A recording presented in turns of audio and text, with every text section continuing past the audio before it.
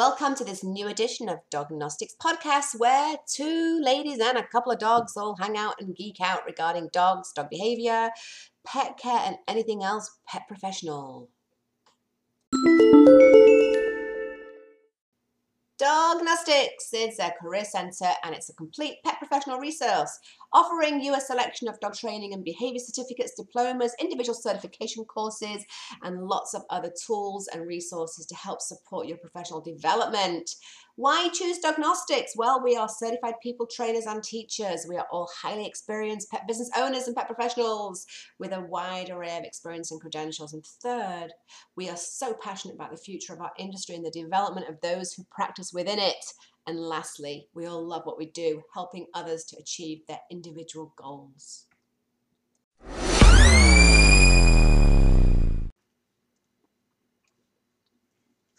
I've always been a little perplexed by the titles that we in the pet professional industry assign to ourselves, given what most of us actually do.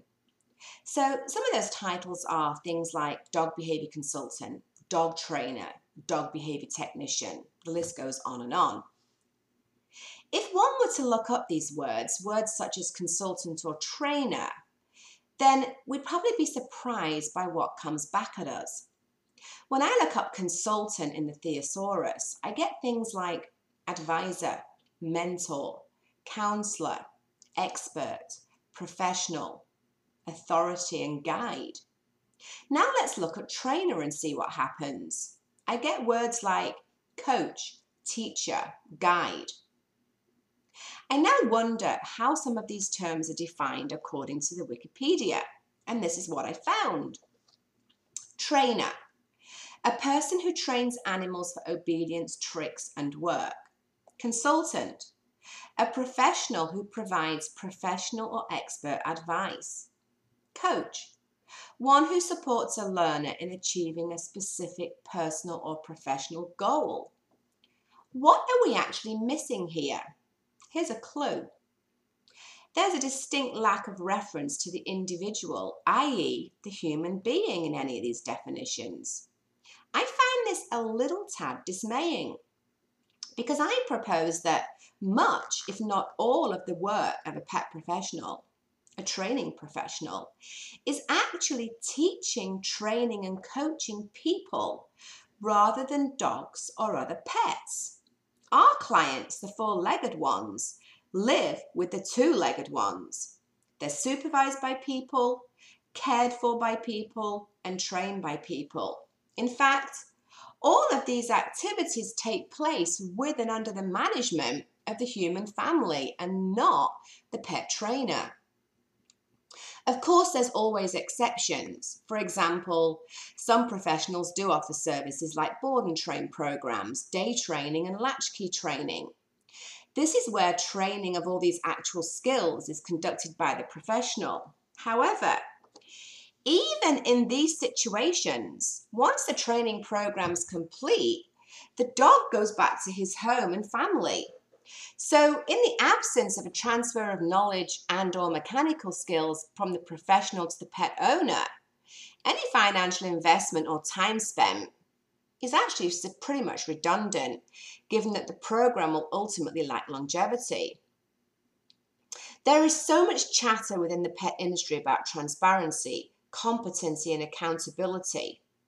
The Pet Professional Accreditation Board is an organisation that operates an independent accreditation programme for professionals and strives for this trio of nouns: accountability, competency, and transparency. So, are we really competent? What is our definition of skilled help? The academic knowledge and skill competencies required to train animals are pretty well documented through many of the credentialing bodies or reputable colleges, academies, institutes that are already established within our industry. You only have to inspect the educational curricula on offer to note that many of the same topics and skills span across all of these different organizations. Paul Chance in 2008 states that teaching means doing things that improve the rate, durability and transfer of learning. And I'll address this concept in a later discussion. I do not believe this truly encompasses all the skills, knowledge, and talent that we need to harness when teaching people. Given the lack of focus on people teaching skills generally in the education of pet industry professionals, I wonder whether this deficiency renders us inept to deliver on our professional services, or whether it's an insignificant issue.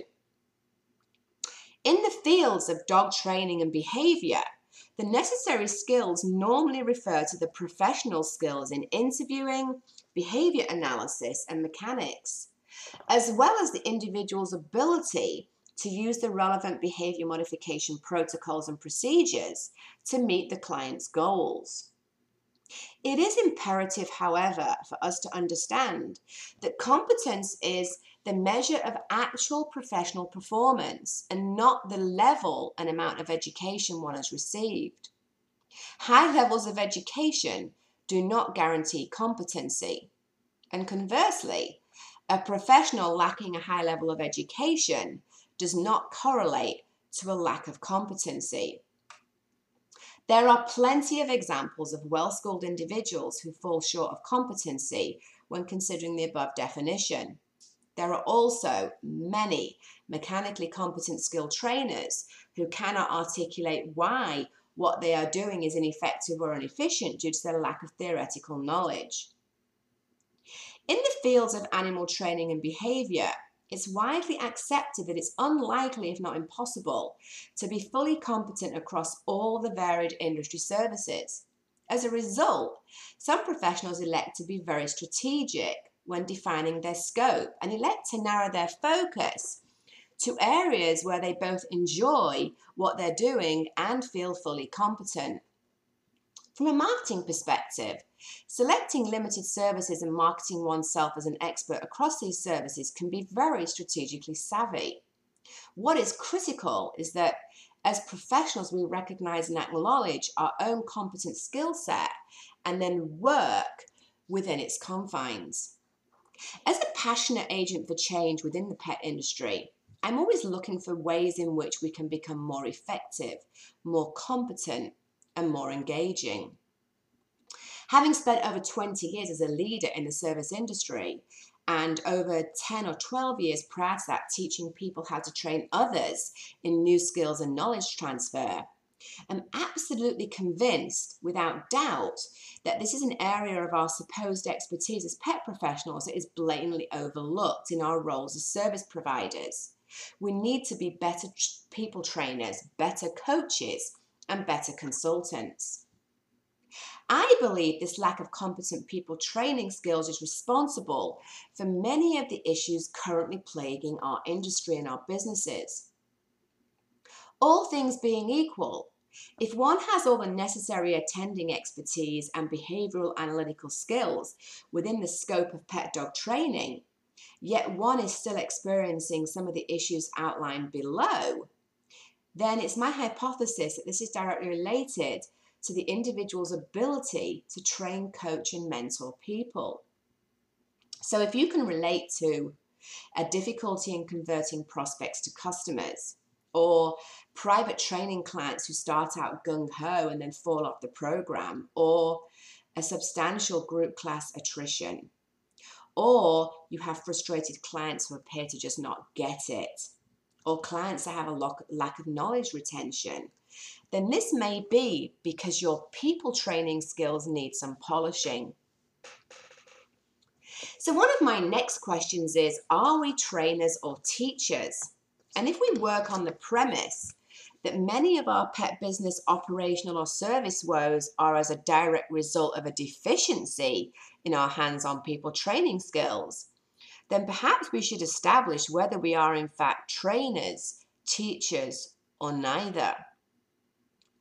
In 15 years of operating within this industry, I have only ever heard 2 people stipulate quite emphatically that they're people trainers as opposed to animal trainers. I'm still rather amused by a t-shirt I purchased back in 2001 that said on the front, "You're the dog trainer, I am the obedience instructor." To be more accurate, perhaps it should have read, "I the people instructor.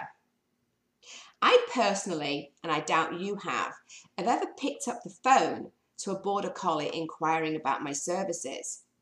I've never had the pleasure of handing homework assignments over to a tenacious Jack Russell, nor have I ever been able to facilitate an Australian Shepherd writing a check or mastering my credit card machine. Even the transfer of knowledge and augmented product services are delivered to our two-legged individuals who stand upright rather than their furry charges. Upon examination of the literature incorporating the topic of teaching versus training, it becomes apparent that teaching is theoretically oriented, whereas training has more of a practical application. Teaching facilitates new learning, while training helps the knowledgeable learn the tools and techniques to apply that knowledge. Teaching penetrates minds, while training shapes habits and skills. Teachers provide information and knowledge, while trainers facilitate learning.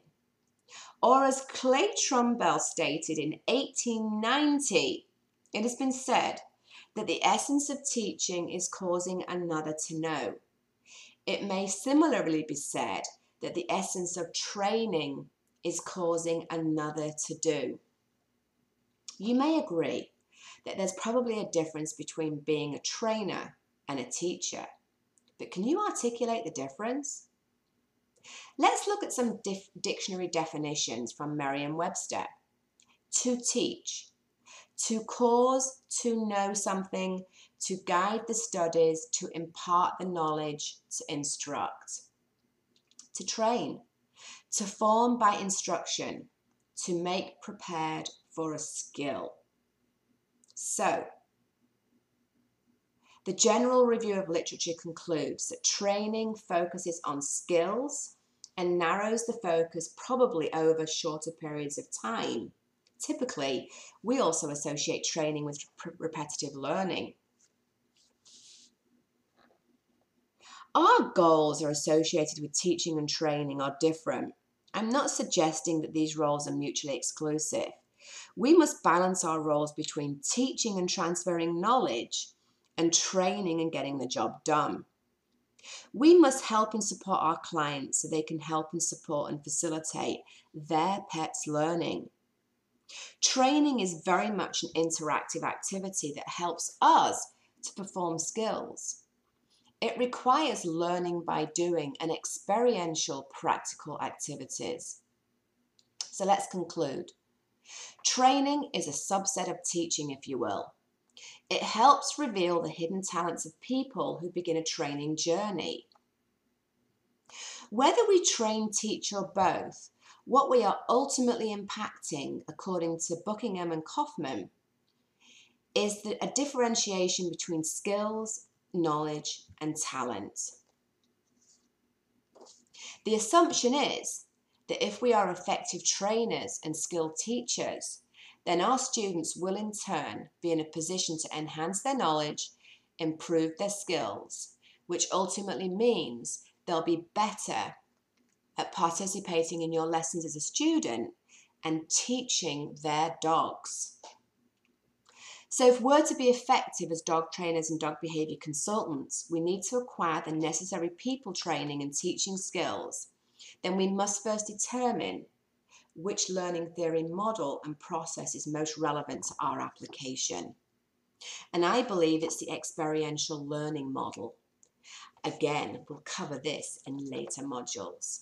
So for now, think about examples where you transfer knowledge and examples where you get involved in skill training. So when you're talking to a client about safety and tools and equipment and enrichment and canine communication, that's an example of knowledge transfer. When you're actually showing and instructing somebody how to lure or where to click or where to feed reinforcement, that's an example of skill training. And it's always good to recognize the difference, because how you transfer that knowledge or instruct those skills is going to be different. Whatever you do, be passionate, enjoy that transfer of knowledge and make it fun, and make sure that we do what we preach, that we break down lessons into small criteria, and that we shape our human students and give them lots and lots of positive reinforcement. That way, learning is fun for everybody. And remember what I said on Facebook this week. For those of you who know me, you know I love to run. And I've been running for over 30 years on and off. But yesterday I actually signed up for a running clinic. Why, you may ask? Well, I know I have good endurance, I have an amazing amount of motivation and determination, and yes, I have running skills. But like any skills, they can be improved, tweaked, become more clinical and more precise. And running is a physical skill, and like all skills, we need to tune them up if we want to improve, whether that means speed, pace, endurance. So if you're a pet professional, you probably already have skills, you probably have a lot of knowledge, but all of those skills can benefit from a tune-up. So check out Dognostics Education, in particular, the fabulous Dognostics Dog Trainer Certificate program we've got, which takes you from some of what we would consider basic skills, but really, really important skills, all the way up to some very intricate and cool behaviors. So check out Dognosticseducation.com.